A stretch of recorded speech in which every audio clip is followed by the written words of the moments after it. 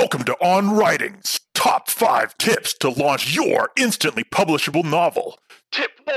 Create a fictional world. Tip 2. Put some thought into your preferred genre. Tip number 3. Envision your target audience as well. Tip number 4. Develop an expansive, captivating setting. Use these top 4 tips. Like, comment, and subscribe, and we will see you next time on IGN's On Writing. I've been Chad.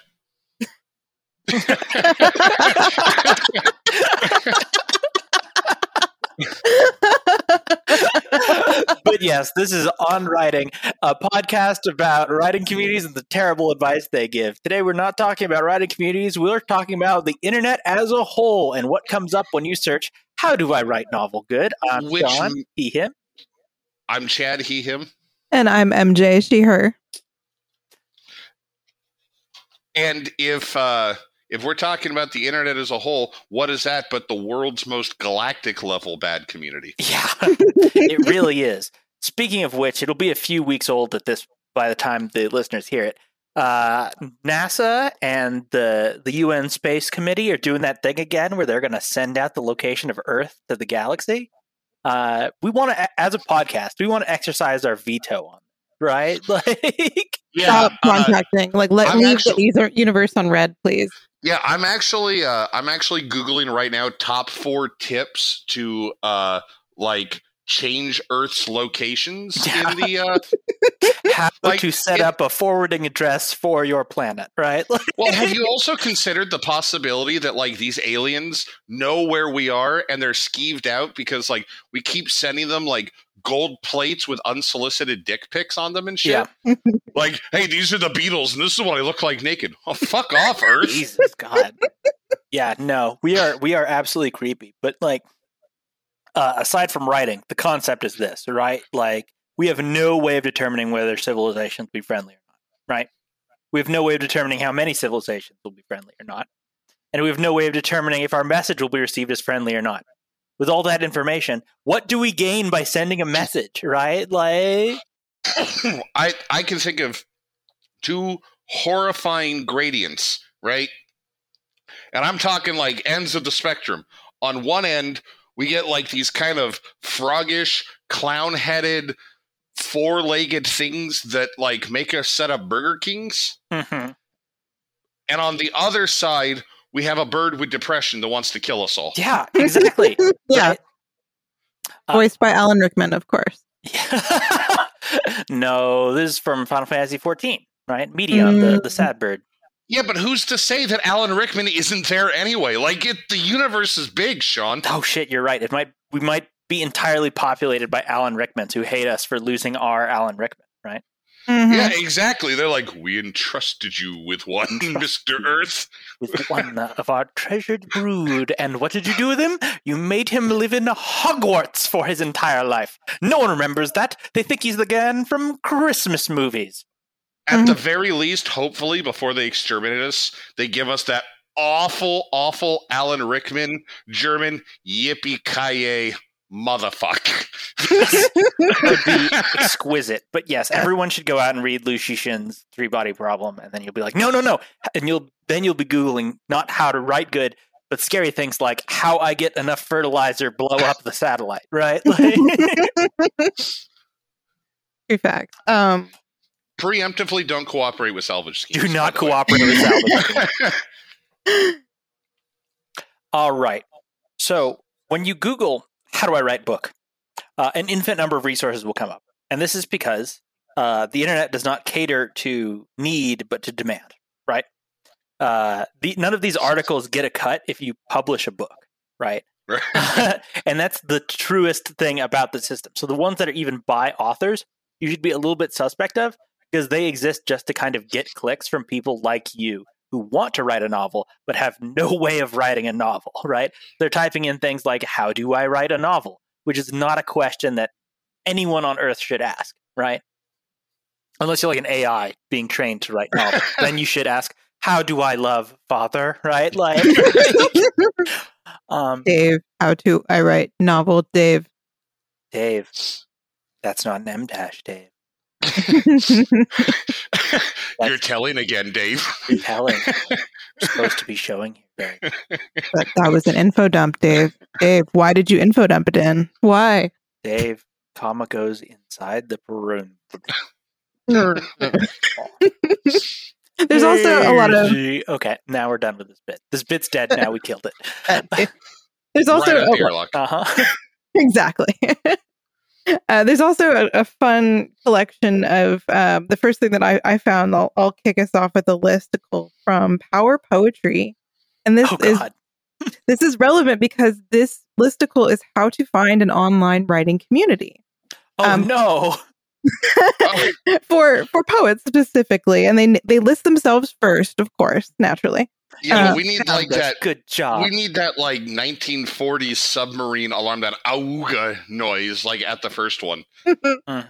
Yeah, and they might have some nice resources. I'm not going to say that like there's probably something worth reading on here, but the two others that they include, I wanted to point out specifically, is Poetry Foundation and poets.org. And these are American. Yeah, and these are American English-centered poetry organizations because they're written in English. So they're going to like have serious problems with poetry in translation, and they're going to have serious problems with omissions of famous poets who are not English poets, and they're going to give you, for instance, like Poetry Foundation will give you Hafez translated by Emerson, our boy Emerson back in the day. Yeah. And he didn't translate this because he didn't speak any like language that would be helpful for translating. And didn't speak Arabic. Yeah. Yeah. Or Farsi or anything even remotely close to it. But he was reinterpreting another older translation here that he, like something from even before his time that had been translated, a larger collection that was circulating among poets that inspired the like Persian article, which this is in case like one. And this doesn't mean like the new living versions of like the Bible that convert them into like plain text or whatever. A lot of this includes Emerson making it like more Arab-y because he didn't find it exotic enough. So like, I'm not kidding, right? It's like, oh fuck, man, no, right? Like, where it's like, surely this is one of them Oriental poems. It should sound Oriental, right? Yeah, kind of like to go back a couple episodes, like when H.P. Lovecraft decided to go on like this weird binge to identify himself as Abdul al-Razid, and was just all like, because that's how the Arabs call themselves, and it's like that's the least Arab name anybody has ever come up with. Yeah. Yeah, and beyond that, these are not necessarily community sites. There are obviously, like the Poetry Foundation has the famous poetry magazine that everybody wants to get published in. It pays really well. They're super famous. One of my claim to fame was they list events. When my book came out, they listed the launch event for my book, and I'm like, this is the most famous my name is ever going to be in relation to poetry because it's on the Poetry Foundation website. But there's no real community here. Like you have to go to a reading like that suggests a launch event. You have to like sometimes they're switching over because of the pandemic to online events. You can get like a Zoom party or something like that at some point in time. But again, these are institutions like that have not just issues with race, but issues with class. They like highlight a certain kind of poetry or other kinds of poetry. And if you try to find like more contemporary or even old like poetry and Middle Eastern poetry, like Far Eastern and like South Asian and like all of this, you're going to have some problems. Hell, they got problems with Spanish, German, and French poetry, right? Like, and this highlights again, like I think a lot of English language poets need to be reading in other languages. Not even you need to find good translators who are not doing the Emersonian or the not T.S. Eliot, but Ezra Pound's translations of translations. Like you need to find like somebody reputable who actually speaks the language that wants to bring you Hafez in the most real way or Rumi in the most accurate form. Like Peter Avery is one you should look to if you actually want a translator of this. Yeah, I got to tell you, if you're trying to go cross-cultural, you need to steer fucking clear of T.S. Eliot. Yeah. Like, let me give you guys a little story here, was the fact that I grew up with being introduced to Cats as my first musical, and I still love it. I have no shame. Like, I have shame that we allowed that bastard to make the 2019 version, but like, no shame in loving the musical. It's a great musical. Some things started to emerge when I transitioned from like 6 to 7, and the lyrics of one of my favorite songs was talking about the Asian cats attacking the pirate cat that had been mauling them. And one of the lyrics was, "The chinks, they swarmed aboard." Jesus. And I went, went a little hard on that one. Elliot. Elliot. Yeah. And then I went, okay, you know what? Maybe it was like okay in like fucking the Mesozoic era when he wrote this. Whatever, right? Maybe we can just change up that lyric. But then like you start finding some more colorful language throughout that thing, like hidden ones that you wouldn't think. There's this one song called "The Awful Battle of the Peaks and the Pollicles," which is about these dogs that bark and whine at each other until a cat shows up and chases them all off. But the peak is a Pekingese, and the narrator comes out and he goes, "Now a peak is no British dog but a heathen Chinese." Yeah. And I went, wait, maybe this was just normal for the time, until I went and looked up T.S. Eliot. Oh, this man did not like Asian people. Yeah. No. Another man who also did some quote-unquote translations of things. But another thing about the Poetry Foundation is that they also don't care about this English poetry, weirdly enough, because a characteristic of modern poetry is, and this is MJ's house, so I'm just kind of like going in, house sitting, refilling the water bowls, etc. Page poetry, right? Making your poem function and fit in a page, knowing that it's going to be printed and read in a certain way, right? And there's new kinds of page poetry, right? Making sure that your poem is formatted such that it can be read on like Kindle devices or web devices. Poetry Foundation does not care about that. They will Control-C, Control-V, publish that shit into plain text. Like, fuck your alignment, fuck your capitalization, fuck your justification, right? Like, everything is just ending up where it's supposed to be. They even kill indents, right? Like, so if you have the middle of a line indented, right, word, indent, different word, they're like, I think that's a space, actually, right? Like, I think that's great because, like, the poor poet already has so little room to work with to, like, stand out and be expressive. And there's like, yeah, but I think it em. would be a lot easier for me to Control-C, Control-V than actually, like, try and fix the formatting for web. Do you know HTML? I don't fucking know HTML, right? This was like a poem you read like lately, right? It was We Are Not Responsible, right? We Are Not Responsible got completely owned in the transcription. Line break. They decided to take a poem that appears in the book. If you get the book Sleeping with the Dictionary by Harriet Mullen, you will see that We Are Not Responsible is a paragraph that is justified. It goes across the entire page. It's not left or right aligned. It goes all the way margin to margin, except for like the top and the bottom where like the title and such are, that you have the marginalia. But like, it's beautiful and it's meant to be that way. It's meant to be like a never ending stream of things that happen. It's part of the form of the poem that's based on an airport announcement. But the Poetry Foundation, in their wisdom, decided to add line breaks. Why? I don't know. Yeah. You could, I've linked it in the chat. Like, Chad, could you describe what this poem like looks like? Let me go dig it up. It's just linked in the Zencastr. Oh, in the Zencastr. Little Okay. peek behind the old curtain. Yeah, a little. We use Zencastr. This definitely looks like they're aware that the margin is here. Yeah. It's supposed to be like a cube, like a literal cube of text, right? And this has been lineated into a completely different thing, right? And this is consistent with other poems in the book, and they format other poems from the same book that look the same in the book. There are this paragraph, this prose poetry that fill the, and they do a left-aligned version of it. They don't do justified text, but they do keep the like title track, or the title poem, I should say, Sleeping with the Dictionary as a paragraph, but they lineate We Are Not Responsible, and it's very inconsistent, let alone like horrible to do to this one poem, but they're not even consistent about it. It's like they're not even looking at the same book between. I really like that title too, Sleeping with the Dictionary. It's nice and succinct and wholesome. No like foo-foo eroticism in that. None of that, right? Like, I feel poetry has gotten too erotic lately. I think like some good just English pedagogy, right? Like just learning about words and honing your craft. Yeah, enough of this entendre shit. No, okay, not even a single entendre, right? Like not one. There's not even an embedded word in there that is, anatomy at all. No. There's not at all. Mm-mm. Words within words do not exist that poem. It's actually beautiful. Fake, yeah, fake and wrong.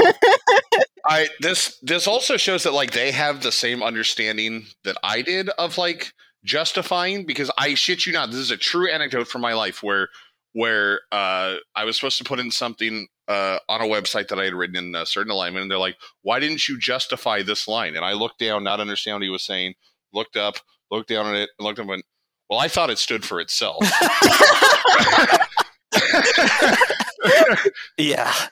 I didn't realize I was defending a fucking thesis here. Yeah, like it's.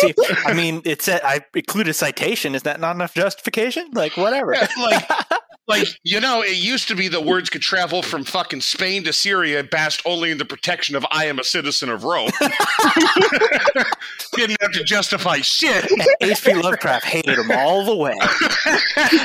But President Bartlett loved them. Yeah. So, yeah, for our listeners who are confused, justification is where the lines end on the margin, right? So if you're fully justified, you are a block of text, right?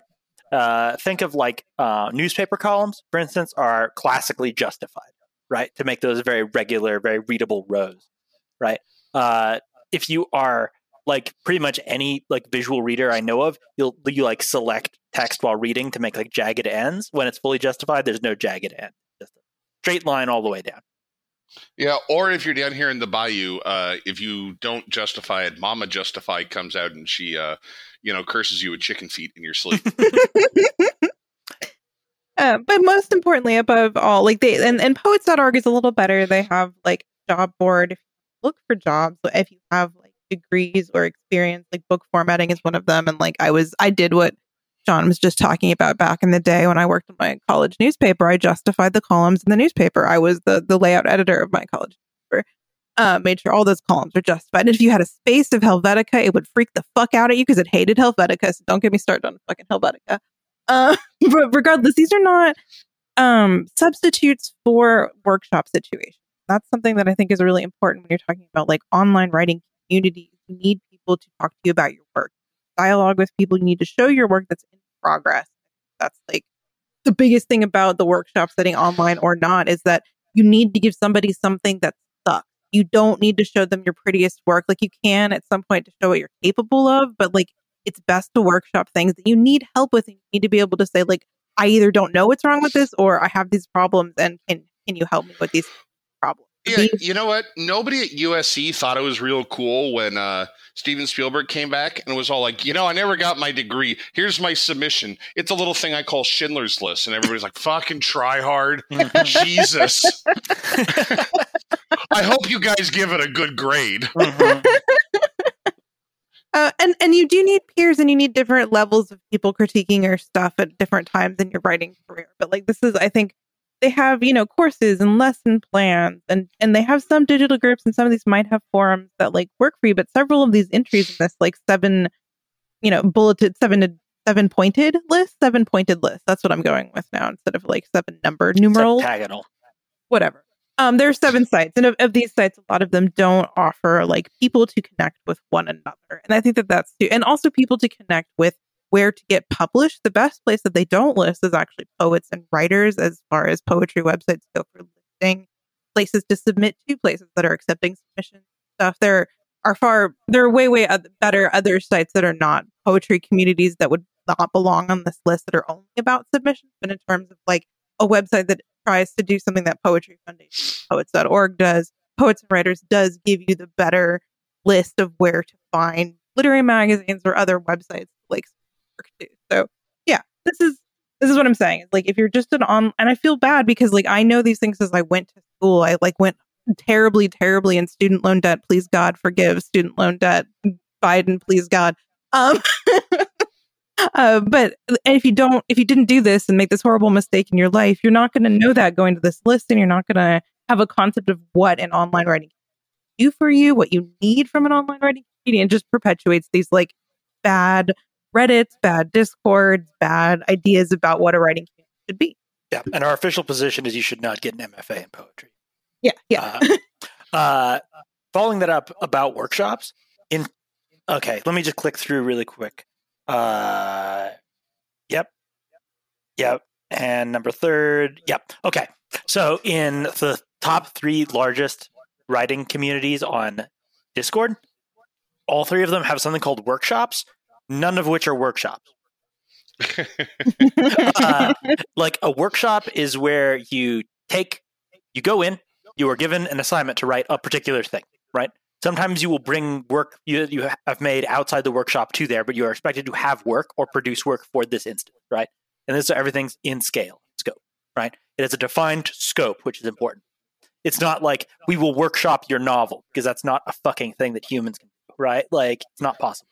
Unless you're, going horribly in student loan debt and you're taking specifically into the novel writing workshop, which you will workshop everybody's novel, and you will have most of your novel workshopped as well, which is, don't do this. Well, it's also a dickish thing to go somewhere and be like, okay, so like I really want to be in the hallowed halls of Dragon Con and hear the loving skitters of a scared Frank Miller. Can you guys write me a best fiction novel? Or a best-selling fiction novel, please? It's a workshop, is what you guys do. Come on. Yeah. And then, other than like hear the skitter of Frank Miller, workshops will take the text that everyone has produced, and one at a time, they will take them and everyone will get their shit in on it, okay? Like, because the best workshops, everyone gets a hand on the ball. If you're doing this in an MFA program, you're doing it for grade. If you don't get your hand on the ball, you lose participation points. And, like, at this point in your academic career, you still believe GPA, like, super matters. Because they ask for it if you're applying to academic jobs, unfortunately. They want to see the transcripts. Yeah, but you're just as likely to get the academic job if you don't submit grades. Namely, well, no, if you're Joyce Carol Oates, you'll just get the academic job, and anybody with the good grades won't. It doesn't matter. That's what I'm saying, right? Like, if you're already a rich and famous, you're just going to get the job, and everyone else is just in the margin of like, nope. I just want to point out that I'm going to start a GoFundMe for my own workshop called the Windowless Workshop. And I must stress, windowless. This is more of a workshop royale. You get your hand on the ball. You say what you think of that person. And I've got some clubs. I've got some shillelaghs. I've got some truncheons. You let that person know what you think of his criticism. May the best writer win. Yeah. And honestly, that would still be better than the workshops that are advertised in writing servers, because a workshop that's advertised in a writing server and the ones that are accessible by these groups online that are, say, how to find writing community, when you Google into Google, right? They have workshops that are just classes that will have someone lecture you. Now, what is a lecture? It's something that's giving you instruction, often good instruction, but not instruction that will progress your skill as a writer, right? That thing I did at the opening, right? Like just delivering the booming audio, that is exactly as productive as going to one of these workshops, right? Well, they also play these little tricks like Coursera does. Like, spoiler, just stay the fuck away from Coursera to improve as a writer, right? Like, just stay the fuck away. You're going to go there, and they're going to tell you some things that you could find out just by Googling. And if you don't know how to find it by Googling, you're not interested enough in writing to know what to Google. So back off and sort that shit out. But they lay like these traps out to make it feel like people are being engaged in workshopping stuff by basically being like, okay, so for this class, you're going to have to write a screenplay. You're going to start with the log line. Everybody write a log line. Now, you don't get to move on to the next course until you appraise 4 other people's log lines. And then people just come in and they just write like, I just got out of the bath and this is the best log line I ever saw. Next. Right. Yeah. And they do that. And they just do that through every single class. Like, okay, now you have to write your inciting event. You cannot move on to the next class until you comment on 4 other people's inciting events. And there's no moderation. They're not making sure you actually write it. You're just like, wow, my event feels so incited right now. Next. Yeah. Right? And this is why academia costs a lot of money. It's one reason, right? And that's that they have to have an actual human being look at all these log lines and make sure no one said, like, I just took a spectacular shit. This is a good log line, right? But yes, that if you did have someone moderating it, that sounds like it would be a pretty good workshop, right? Like, because that is a pretty good way to go. Set up those automated traps, right? To make people just punch out a comment on somebody's box so they can access the next part of the lesson plan. Yeah. Well, and the key here is that you also need to learn how to critique work, and this is taught in a lot of creative writing courses, like the MFA world, and usually undergrad creative writing courses more so than graduate creative writing courses, because there are a million different approaches to how to talk to people about their writing. One of my favorites, and you'll see us kind of do this freeform, is that one of my favorite MFA specific workshops was that you had to look at everybody's work and you had to give them a list of media that like music, movies, television, other stories, other novels that their work reminded you of aesthetically or like in some way that might inspire them to go further. And this is how I learned about Wong Kar-wai. Someone was like, this is working class people bemoaning like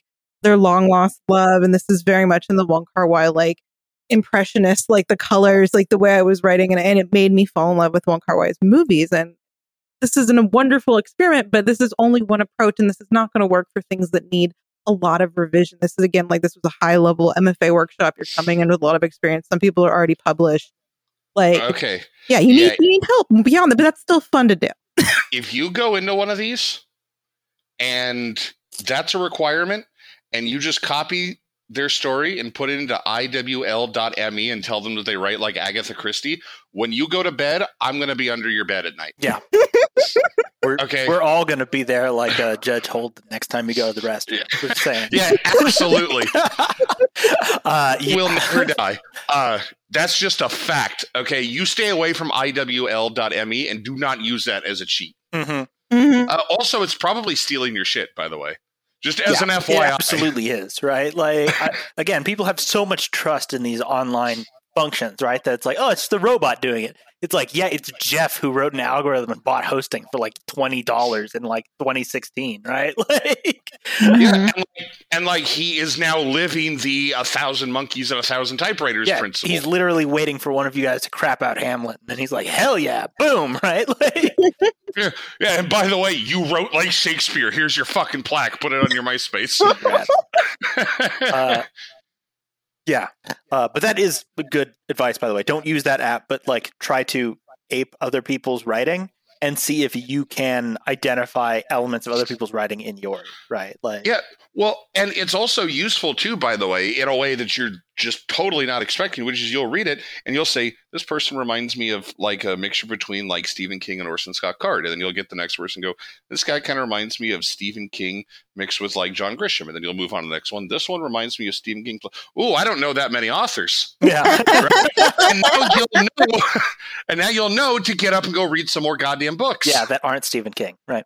Yeah. And this is something that's really valuable about reading stuff in translation, right? Because there'll be stuff that's just like beyond the scope of what you've read, right?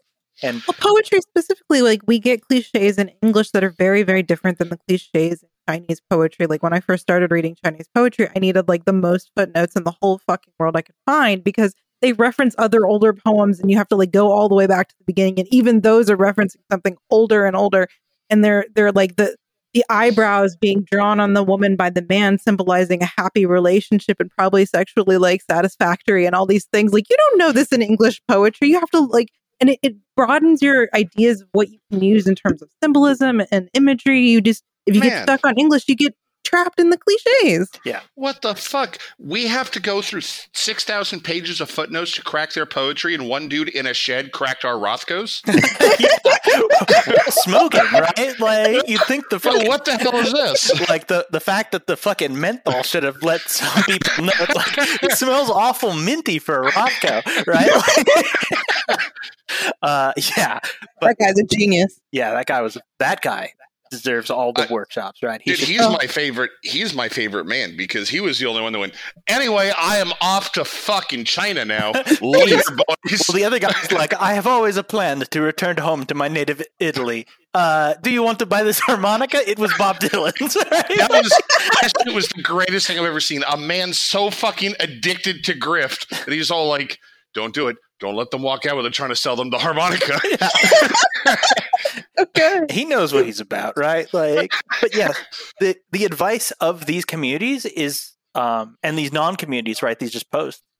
Most of it's fundamentally good advice, right? Like, in that top level list I gave, like those were all good ideas, right? Like the first one was seek out sources of inspiration, right? Read a lot. But that's like so vague, though. Mm-hmm. Absolutely. Put some thought into your genre. Read stuff in your genre, especially commercial stuff from the last few years. Perfect advice, right? Envision your target audience. Someone on the one of these servers is going off on this right now that it's like, my audience is so dumb. I'm hoping I have a smarter audience. Like, well, who is your audience, right? Like, And Why? Why? Well, now here's a funny thing. Be like very aware of what your target audience is because you have some say over that. Mhm. But like my favorite band from the 90s just collapsed into obscurity because they didn't bother explaining to their producer who they were targeting. And like their songs sometimes use biblical imagery. And the first song is like a rock story of Sodom and Gomorrah. And so the dude was all like, the producer's all like, well, they didn't give me any notes, so we're just going to put this in Christian rock Hell where they yeah. died an obscure fucking death, right? So like you better be aware and you better be clear to the people that be, otherwise the publisher is going to be all like, well, self-help it is for Fire Quest 3 Search for the Dragon Shard. Yeah. And that's assuming you get a publisher, right? Because if they say, like, this is an epic 12-book series, and it's like, pass, and it's like, well, actually, this is a compelling standalone novel in a, like, Brandon Sanderson-inspired world. Everyone's like, That's when he turns, that same conversation, he wheels around in his chair and goes, I'm interested. Yeah. Yeah, and so these kinds of advice are advice that we've given before, right? But these like generic points on advice aren't going to make your novel great, right? These are just where you should be starting from, right? Yeah, no, this is like very much the equivalent of like guys all like, I need to lose enough pounds to fit into one airline seat. And they're like, choose your meals healthily. Mm-hmm. Okay, Yeah. well, that doesn't help him at all. Mm-hmm.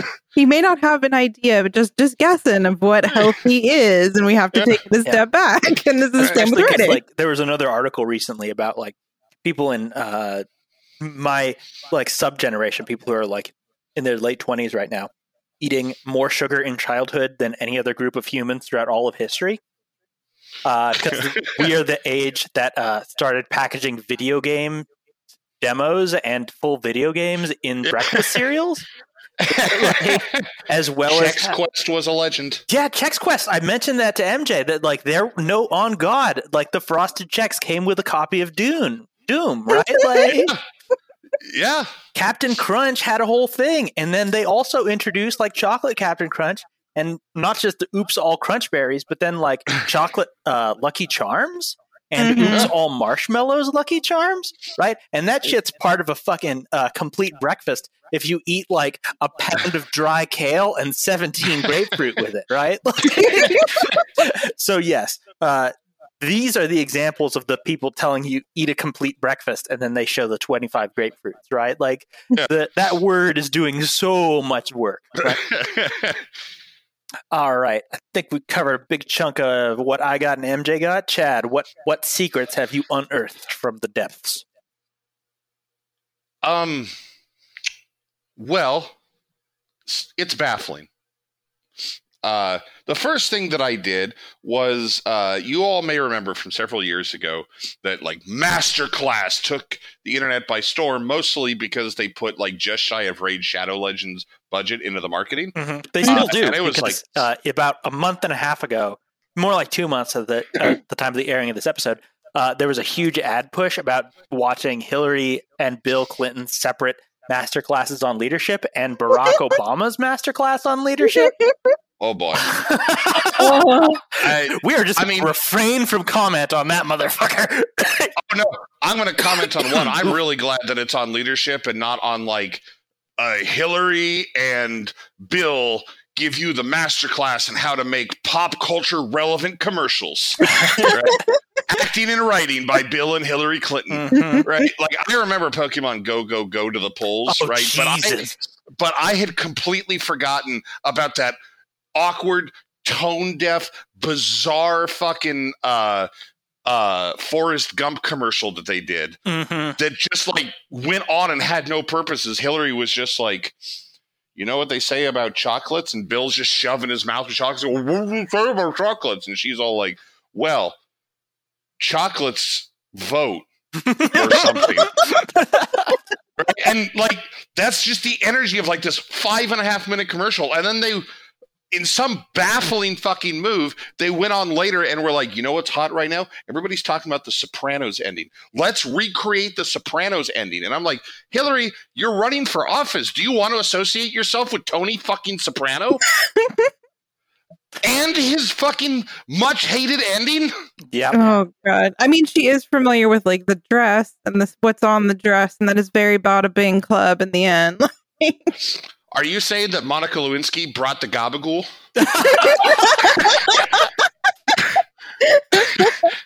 Anyway, strangely non-political rant about Bill and Hillary Clinton and the gabagool in the Oval Office. But with that aside, so like Masterclass did like that huge push, and they're coming back, but they were everywhere. You know, you went to like Twitch.tv and they're like Masterclass with Alan Moore, right? Or you'd go to YouTube and you're trying to you're typing very urgently how to do CPR on grandma.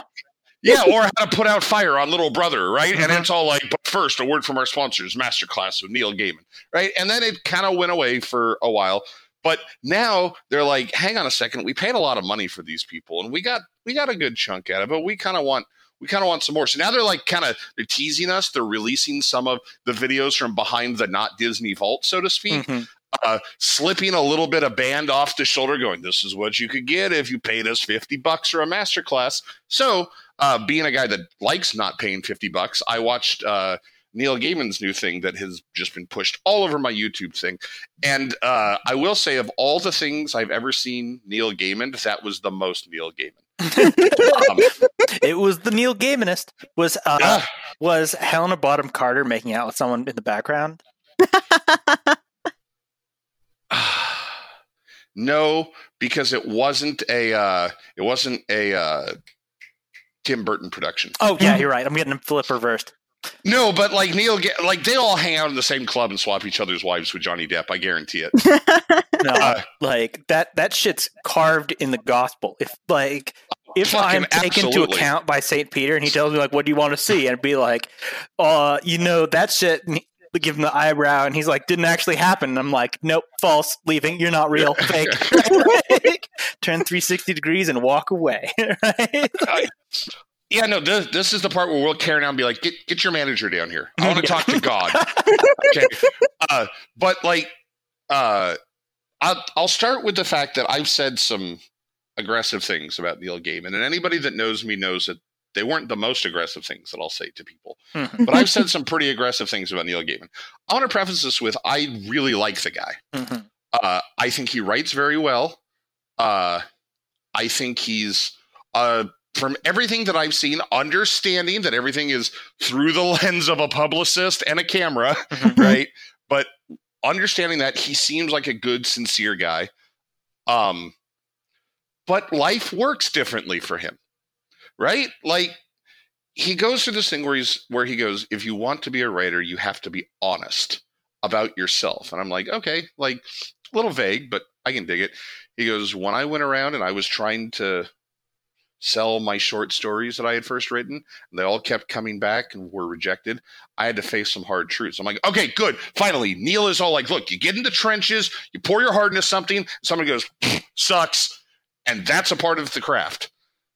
Then he goes, it was in that moment I decided that I was going to be a freelance journalist, and that was how I was going to make my income. And I did. It's like, okay, well, the rest of us can't fucking do that, Neil. Right? I cannot just like a Sims 4 character pull out my phone and select job, right? Yeah. And then like go off screen for 8 in-game hours, and accrue my rent. Come home and your wife is pregnant with a vampire baby or whatever, and then your son has been locked in the toilet cage of death. Everyone should go out and play The Sims right now, by the way. The best part of The Sims is that you can totally game the system where art is the most efficient way to make money by befriending a vampire, mm-hmm. walking him into a room, and then boarding him up in the room with easels, mm-hmm. and he will have nothing to do but sit there as your vampire slave, painting portraits for you that you just sell out for eternity. Yeah, and it has to be a vampire or else he'll starve to death. Yeah, exactly. No, this is all about undead capital labor. Yeah, no, I'm not kidding when I say toilet cage.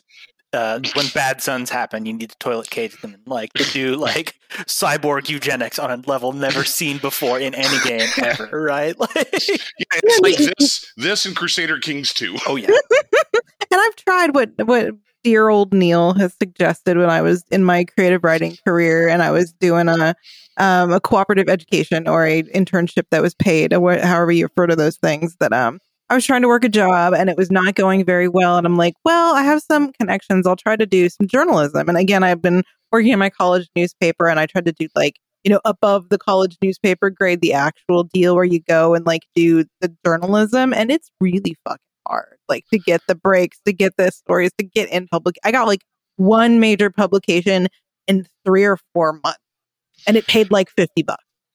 Yeah. Well, and I have my historically phenomenally bad luck where I made a living off freelance journalism for a long time when I was between 18 and 22. And it was great. It was all just funny, independent shit that wanted my articles and then aggressively marketing them so that I got money off of it. But that's part of why I'm like, Neil, it doesn't work like that for the rest of us humans. I don't know what fucking pact with a magic lion you made after pulling a giant fucking needle out of his paw or whatever. But for the rest of us, right, there are certain steps we have to go. It's well, there I was flipping burgers trying to pay for my 3 children. And I said, this isn't helping my writing. And I quit. Yeah. Okay, well, and then they starved to death, right? Yeah, there's some ellipses here. Right? Either you pulled the needle out of a magic lion, or there are some very notorious ellipses here. Kind of like my favorite writing advice: ellipses are terrible, because let me quote the Bible for you accurately. Judas went and hanged himself. ... Christ turned to his followers and said, go and do likewise. Right? This is right? This is a completely accurate Bible quote, right? And so, that's the only other thing that I can think is that, Neil, you left out a few details in the ellipses of your story here, right? And the stuff he said in it was helpful. I'm worried that Brandon Sanderson's just raw dump on YouTube out of sheer contempt of the writing industry itself may be more useful than the Neil Gaiman masterclass. I'm going to dive in and see the rest of those to find out. But when Brandon Sanderson sits there and he's all yeah, so get ready for to sit down and haggle over words with a dude who doesn't give a fuck that there's a no smoking sign in his office. Right, that type of on-the-ground approach. I'm not sure if Neil Gaiman is going to do that or if he's going to do a lot of... So when I wrote Coraline, this is what I was thinking. And I was thinking Coraline should have an inciting event. Oh, wow, thanks, Neil. And then that led me on a further rabbit hole, right, where I'm like, okay, you know what? I am deathly curious what happens if we just take writers being motivational speakers and look through them and see how much of this has stunted your guys' careers. Some of the, I will give the big preface that I understand and I appreciate that a lot of these are quotes that are taken out of broader interviews or essays or something, and context is extremely important, right? I see the slap bite come up in writing communities, but also in other communities where somebody goes, well, that quote was taken out of context. And oh, of course you would say it was taken out of context. Well, no shit. Context is really important. Yeah.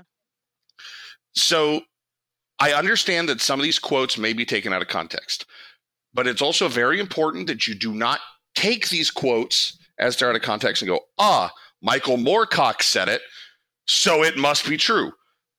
Second preface before we go into this, fuck Michael Moorcock. Maybe he's a very nice guy. I don't know. Everything he said makes me think he's kind of a wiener. Here's what Michael Moorcock, the avowed anarchist, says. Ignore all proffered rules and create your own, suitable for what you want to say. Shut up, Michael. Right? That's the type of shit that okay, that's the same thing as the CEO walking into the Burger King going, just not enough pulling up by your bootstraps around here. Yeah, right. I guarantee you, if I go into any Michael Moorcock book, I'm going to find parentheses, I'm going to find commas, I'm going to find periods, I'm going to find indents, I'm going to have paragraphs that are of alike and similar thoughts that are broken into the next thoughts in their own paragraphs. Okay, fuck you, Michael. Well, a lot of these about specifically Moorcock, he's had a lot of them where it's like, oh, everyone said I couldn't do X, right? And that's everyone is what's doing all the work there, right? Because it's usually like one editor or one publisher who sent them a rejection, and then it's like, oh, that meant the world was against me, right? Like, when in reality, it's like, no, man, you were just throwing your fucking shingle out in the middle of the market stall and nobody answered for a while, right? Like, there wasn't a conspiracy against you. And like the fucking CEO saying, like, oh, everyone's got to pull themselves up by their bootstraps or else they wouldn't be working here. That's why it's okay to pay them $2 an hour, right? Like, so what if they missed their like 6th period class? They should be grateful, these teens, right? Like, it's the same deal, right? Where you're attributing like your success and failures to you triumphing over all the forces arrayed against you, as opposed to just like, your time's come around, man, right? Like, it's time for Elric. It's Elric time for the next like year and a half. Yeah, and like I get really suspicious when I see somebody that's like too aggressive about ignore rules, because I'll say ignore rules sometimes, right? But it's always like qualified, right? I'm sure Sean has seen in like all these writing communities, somebody will go, can I do X? And my default response is always, well, it depends. Yeah. Right? And people get angry and they roll their eyes. They're like, that's always your answer. I'm like, yeah, but it fucking depends. Right? Like, okay, go buy some fucking diapers because it depends. Yeah. That's also the thing, right? Our episode a few back on like the CIA, it was like, here's a bunch of rules that are good rules, but also here's to break them, right? But the thing about that is, we're not telling you to break those rules. We're not telling you like, find every rule and break them. Imagine your own. We're saying like, these rules exist for a reason, and it's to make incredibly readable fucking fiction in consistent style, right? Yeah. Like, and when you're breaking them, you should be able to follow them in equal capacity. And like me to my editor once, you should be able to look at them and go, I can justify this text. Exactly.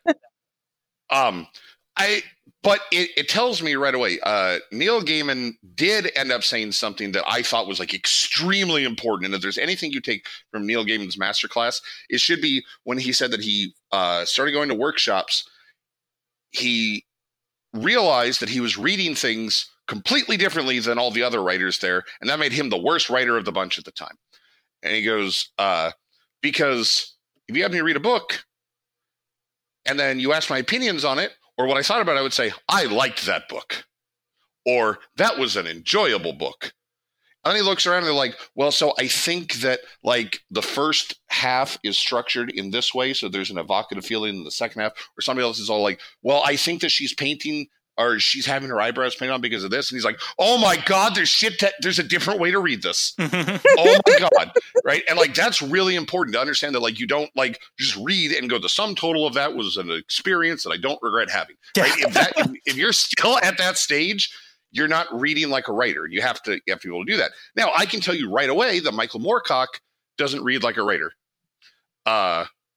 Because when I looked at that, I was like, Moorcock, what did you say? What are you telling these poor young fucking people?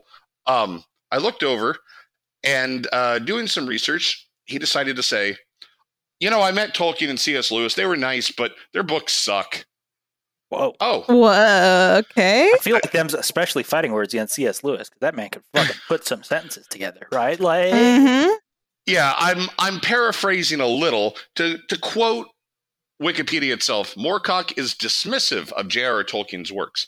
He met both Tolkien and C.S. Lewis in his teens and claimed to have liked them personally, even though he does not admire them on artistic grounds. Moorcock criticized works such as Lord of the Rings for their Merry England point of view, equating Tolkien's novel to Winnie the Pooh in his essay, Epic Pooh. Incredible. Epic. Yeah, I mean, I'm loving the fucking brevity here. First, we got Sleeping with the Dictionary and Epic Pooh, just straight to the point. Yep. No other ways to read them. Subtext is fake, okay? There's no such thing as subtext. Yep. Yes, I believe it was the great Garth Marenghi who said, I know writers who use subtext. They're all cowards. But, like, if you can't, you don't have to like Lord of the Rings. And there's no, like, list of reasons that are, like, verboten, right? Like, you didn't like it because there's not enough women in it. That's invalid. If you don't like it for that reason, that's fine. You didn't like it for that reason. But you do have to go, wow, this is a successful artistic representation, right? And work of art. Mm-hmm. And that's what you say about like Twilight. What we all say about like Twilight and stuff, right? Like, is you need to look at these things and be like, this is compelling, right? Like people read this and then went out and drew fan art of it, like immediately, right? They've named their children Renesmee and stuff, right? Like you need to understand why people are doing that, right? You don't need to fucking like write the next Twilight, but you have to understand that just because you don't like it, that you might see that like Bella says a lot and be really upset with that. You have to understand that everyone else is not mad at the Bella saying and you being like really, oh my god, she says a lot. That's crazy. Look at all these moments where she's not acting and someone else is acting. Like, well, guess what? A self-insert isn't actually supposed to act a lot, right? Like that fucking Stephenie Meyer's genius is making a fucking like tabula rasa audience insert who doesn't do stuff, right? Because the first instinct is to have the audience insert do everything. But audiences don't want to do stuff. They want to read and enjoy and have people cherish and love them, right? Like, like the fucking most straight up and understandable thing that you could possibly write, and yet everyone reads that and is like, haha, I challenge this because it is bad writing, because Bella is passive. And it's like, no, dog, that makes it enjoyable, right? Or they'll have like these other weird takes that like they always piss me off when like I'm sitting there with a bunch of other people my own age and they're like, you know, I really didn't care for Twilight. You're a 31-year-old construction worker. It wasn't written for you. Yeah. No, and it's we go back to this a lot, but it's you're actually trying to teach people curiosity. Like at some level, if you want to be a writer, if you decide to choose this path, you should want to know what's under the hood. Why did we do this with Bella? Why is she an insert? This is actually kind of coming from a tradition of even high quote unquote literature of like Arthuriana, where Arthur is often a cipher. Arthur doesn't do a whole lot in many of the romances. He's just kind of like the dude that's there, and he's kind of boring and stuff happens around him with cooler characters. Yeah, well, I mean, hell, this shit gets a little less hallowed, but this shit features in a lot of, like, Sean and I talked about this book specifically in the Barry Lyndon novel, which is well nigh fucking unreadable because so much of it is devoted to just stopping the goddamn narrative to slurp aristocratic dick, right? where it's all like, Barry... And then that's all you're going to hear about Barry for the next 3 hours, because the rest is all like, who lived in like the northern part of Ireland, which was at that time so nobly ran by the family who lives presently in Wessex. Now, this family inherited very well thanks to the entrepreneurial. I don't fucking care. Have Barry shoot somebody, please. Right. But it's like the same type of thing of attempting to like engorge the reader in one capacity or another. And it turned out when like the aristocracy was paying for these books to be written, you got a lot of stuff slurping aristocratic dick. Yeah. Oh, yeah. Also, here's another thing. A lot of great novels just aren't read. So, for instance, Moby Dick is not fundamentally a book about a whale, right? Like, the whale is the antagonist, right? Like, I don't mean in like a subtext sense, like the book is about things. I mean, like, literally, the whale is not on most of the pages, right? Like, there's stuff about whales. There are many, many pages of whale facts. Yes, but it's a book about being on a ship with other humans, right? Yes, like, and very gay ship activities with spermaceti. Spermaceti, yes. Whale spermaceti. Yes. And this is the thing that everyone misses, where it's like, oh, the premise of a book about a whale is like a bad one, but he made it great. It's like, well, no, the premise of a book about the human drama that occurs when trapped on a ship in a space of danger and emotional intensity, that's like the fundamental story that anyone has ever written, right? Like, it's a perfect premise, right? Taking Les Miserables, right? Like, what is the fucking... I believe it is the November Revolution that takes place in Les Miserables. The November Revolution, all the words about the November Revolution take up a lot less space in Les Miserables than literally describing the Battle of Waterloo, okay? And you might be thinking to yourself, I don't remember Hugh Jackman singing about the Battle of Waterloo. And that's because books are not fucking musicals. They're different things. Do you remember when I showed you those screenshots of the least inquisitive reader and the most sure of himself reader I've ever seen from this old guild that I was in, where I through my favorite scam artist of all time, the gentleman who sold the Eiffel Tower twice, I was quoting Les Miserables, right? Laws were made by man and man is fallible. somebody responds to that, and I go, they told me that like I was tryharding or something. I go, it's a quote from Les Miserables. They're like, Les Miserables. Yeah, I didn't care for it. And it's like, what? And they're like, yeah, no, it wasn't great. And I'm like, are you talking about the musical or the novel? And he goes, I mean, both, really. I'm like, that guarantees that someone has not read the novel, right? Yeah, for sure. So these classics are not necessarily like the most enjoyable things on the planet. Reading The Hunchback of Notre Dame because you really like Hellfire, right? Like, does not prepare you for what that novel is. It's much more about like architectural conservatism in like an aging Paris, right? Like, and like whether or not they give a shit what the Flemish think today. Yeah. Right? But like they passed the test of time for a reason, and it's helpful to try to be cognizant of what the reason is. You should never just be like, it sucked. No, it objectively didn't. Society has come together and decided that The Hunchback of Notre Dame and Moby Dick don't suck. Yeah. And I resist, and honestly, like, and it wasn't just so much that it sucked, but I did have, and I like a real resistance to reading Moby Dick for a super long time because I was like, whatever, you know, I know this stuff, the plot, and it's such dude shit, you know, but it was so much more beautiful than I ever imagined it to be. Like the sentences, they're just candy, like one after another. They're amazing. Oh, absolutely. The problem is from the exact opposite end, which is so quintessentially me, I'm so stubborn that I wouldn't read it because you're like, call me Ishmael. And I'm like, you're not the fucking boss of me. Fuck you. I was in a standoff with Herman Melville for like 20 years. Yeah. But yeah, that actually brings up something that I wanted to point out and kind of the origin and kind of my casus belli in this episode. And that's that none of these things say, don't write your novel. They all say, write your novel by doing this. And the best way to write your best-selling novel is to write a novel, right? Write something bad, get it reviewed, and go forward with it.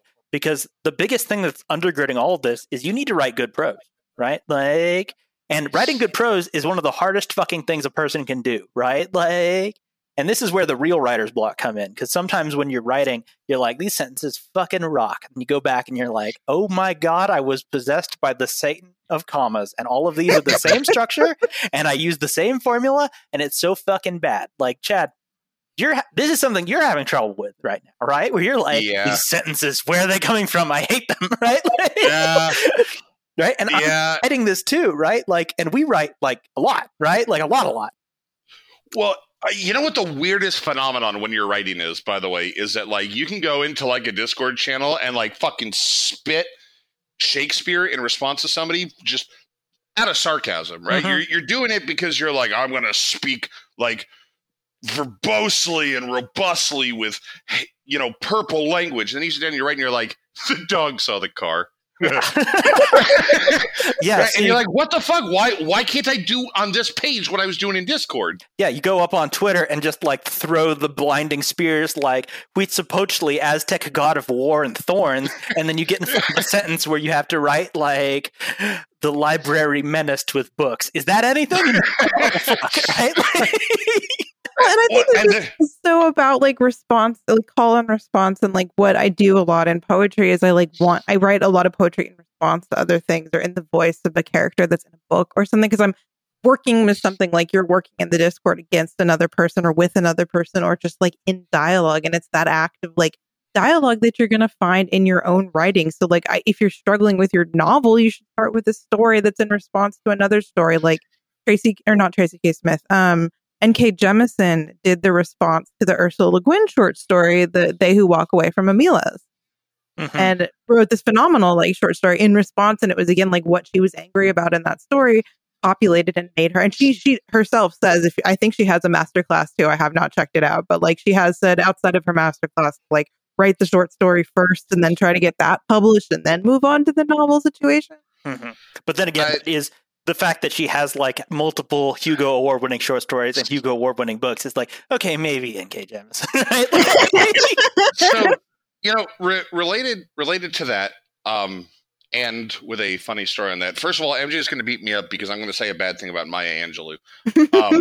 She says you have to get a very quiet place inside yourself. And that doesn't mean that you can't have noise outside. I know some people who put jazz on loudly to write. I think each writer has her or his secret path to the muse. Okay, so that was probably very germane in an interview, but that's fucking meaningless to you on your journey to write. Absolutely right? Fucking just hot air. Yeah, that's the type of shit that like you put up on Facebook hoping that you'll get 3 likes because you're neglecting actually writing. Yeah. Right? Like motivational posters will not help you write. Of all of these quotes, the only 2 that I saw that actually mattered were by Anton Chekhov, who it turns out knows a thing or two, says, "Don't tell me the moon is shining, show me the glint of light on broken glass." Now, he's also Russian, so I think he may be a little bit of a traitor. And Stephen King's, if you don't have time to read, you don't have the time or the tools to write. Simple as that. Okay, that's actually true. Right? Go out and fucking read. And just like MJ was saying, like call to responses, I sit around, I've been reading all of these different books just to help inspire myself. And when I'm like really roadblocked, when I really can't think of what prose to do, I open these books, I look for inspiration, and I go, hey, Sean, do you think anybody would know that this line came from the Red Badge of Courage? Or am I good?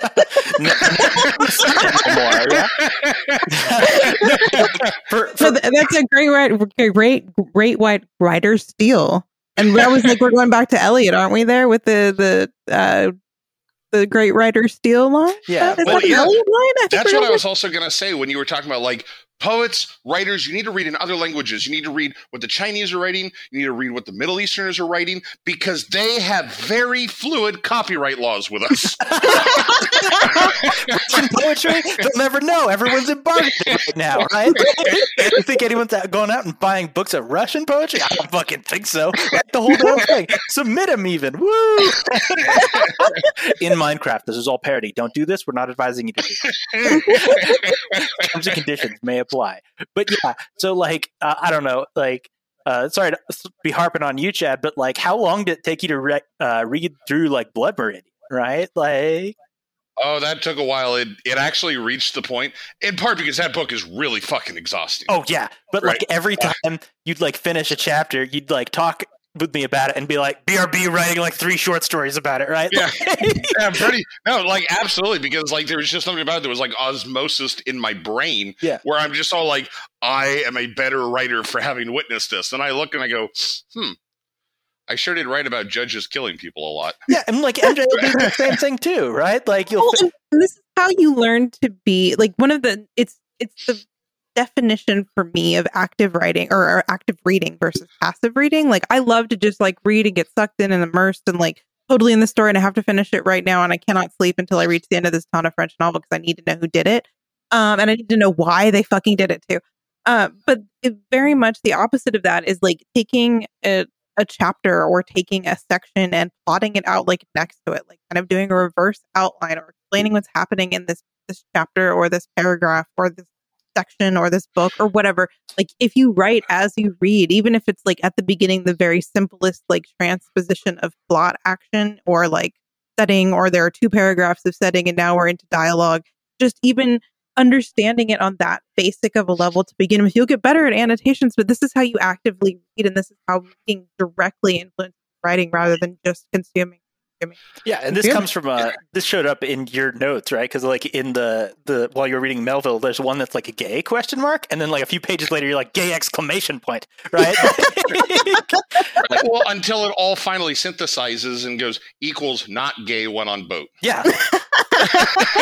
Right, now you understand how the Navy works. Congratulations. What happens on the boat stays on the boat. Amusingly, speaking of both Herman Melville and Blood Meridian, I was watching this YouTube lecture from Harvard, I think it was, a literature class about Blood Meridian, and it was like comparing it to Moby Dick, and she's all like, the professor's like, well, like there were a lot of inspirations from Moby Dick, but done in like the Cormac McCarthy style, such as the part where they go and they meet, I think it's like a preacher or some religious person who warns them about death on the high seas, and he and Pequod or not Pequod, Yeah, Queequeg make fun of him for it. A very similar thing happens with the Cormac McCarthy style, where a Mennonite warns him not to go into Mexico because only doom happens there, and they kill him. I would also like to mention that this all comes together because in the overall cause of this whole show, we remember the name Queequeg because it was the name of Scully's dog in X-Files. Which was eaten by an agulator, unfortunately. Or R.I.P. Queequeg. Queequeg. Oh, Yes, he was but- so cute. You know what the only episode I remember from X-Files is? That one's a really good episode. No, it's the fucking one where there's like this weird inbred mutant cannibal family. Home. Yeah. Yeah. Oh my god. Yeah, That is the scariest one for sure. yeah, I just turn on one and I'm like, let's have something about aliens that may or may not exist. What the fuck is this? No, I have an encyclopedic knowledge of like up to through season 5 of X-Files, and then I dropped off after season 5. It was so weird to me because I tried to watch it, but I was watching with like my nouveau 21st century serialized brain. I was like, I'm going to actually watch this start to finish. And I have this idea of what fucking Mulder is in my brain because we all have an idea of what Mulder is in my brain. Mhm. You go back and you watch season 1 and he's like this weird dude that's just like kind of outgoing because he doesn't get to meet people very often, Mhm. right? He's like sleeping on the plane. He's all like, Scully, you got to stop being so scared of crashing and shit. Like gets off the plane with gusto. And then like you look over at the Mulder, this just all like, I'll take a gin and tonic in the location of my sister. Mhm. Oh, I also remember something about him having to walk through bees with a little girl covered in gasoline. Right? That's the other thing And I we're not remember. sure if his mom is dead or alive. Like we go back and forth on that one. X-Files is proof that you can do, if you just do shit hot sentences, everyone doesn't notice that you have an outline. Because literally, Mulder's mom went from alive to dead to alive again over the course of a few seasons. Not with like resurrection, just because they wrote that she was alive and dead. And they, So would you say that X-Files is a pantser written in series? no, not even, right? Like all the people in the writer's room knew what they were doing, right? And they were like, oh, let's put the lore in. Let's do all this cool thing. Let's introduce monsters. And then Chris Carter would come in off like a 3-day weekend and be like, all right, we're doing bees, right? You can overdose on Tylenol, right? That's a thing. And everyone's like too afraid to like make him look up something because they know that if they say like, sir, you can't overdose on Tylenol with like the amount that's in like one bottle, they'll be like the one task to go to a pharmacy asking what they can overdose on, and they know the pharmacist won't fucking tell them that, right? Because that's like the scariest question they've ever heard. Excuse me, doctor, I know I can't OD on Tylenol. But So you're saying that the conversation is, okay, exactly how much Tylenol do I have to buy to overdose? Sir, our sporting goods section is right over there. That'd be a lot easier. yeah. So, yeah. Make your sentences good, right? None of these guys are going to say, make your sentences good and work in smaller form. Don't write your novel. Do not write your novel, right? Do not write the first book of a 12-book series. Get working on a short story. Write a poem. Write a single scene, right? Like, Write a formal poem before you decide that you would like to abandon all form and you know better and you're going to break the rules. Like that's the equivalent of this with like novel, write short story, poem, write haiku, poem, write haibun, poem, write like sonnet.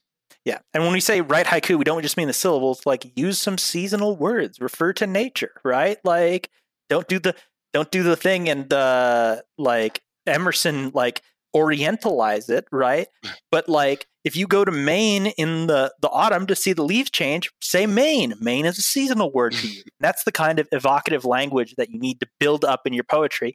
And honestly, your prose, right? Because your sentences need to be shit hot. You might be thinking to yourself right now, well, YA has very comprehensible sentences. They don't need shit hot. Yes, they do, okay? The average sentence in a Goosebumps book is a lot fucking hotter than you're going to be if you're Googling how write novel, right? You know, John Irving actually addressed this very specifically and also diegetically in the novel A Widow for 1 Year, where the protagonist's father is this drunken, womanizing, self-loathing artist/children's book author who gets an assistant. And one of the things he explains to his assistant is that I, on average, write no more than like 100 words per novel, which means, or per book. And this all may seem simple, but it means that every single word is way more important than it is in a novel. Mm-hmm. Mm-hmm. So if you don't think that like R.L. Stine was like laboring over sentences, then you're probably right. That dude's hack. No, I'm just kidding. No, R.L. Stine was laboring over sentences. I mean, especially having to hide behind the Scholastic bookshelves and write one like as they requested. Yeah, right? Like, yeah, absolutely. That's the second cryptid of our canon, right? Like we're scuttling around the vents, and then R.L. Stine behind the Scholastic shelves, who's like, I want one where a popsicle, a kid's sucking on it. And it turns out to be his eyeball, and then his eyeball gets knocked out next time he's playing baseball. It's like, boom, there it is, right? Like, yeah, and that's why Scholastic Book Fairs use like those old 1930s cash registers, so they could press those to hide the sound of the typewriter behind the walls. All right, I think we've covered our content pretty well. Yeah. All right, this has been On Writing. Top 20 items that will not make your book publishable. Coming up at number 4, don't start at the end. Don't write a prologue. You don't need one. Oh, God. No. Seriously. Put the prologue down. Seriously, you probably don't need a prologue. We should do an entire prologue episode. Bad prologue. So I've been Sean. I've been Chad. And I've been MJ. We have the Discord link down in the description, and if whatever podcast service you were listening, if you could subscribe, rate, and review, especially if it is on iTunes, Stitcher, or Spotify, that would be amazing. It helps us get the word out and helps us maybe even fundraise, so we could get enough money so that Chad could actually watch all of Neil Gaiman's masterclass on writing. Yeah. Or start a new Windowless workshop. Yeah, and then we'll have to get a new host because Chad will cut his tongue out and say, where we're going, we don't need words. Exactly. All right. With that image in mind, we hope you have a wonderful rest of your day.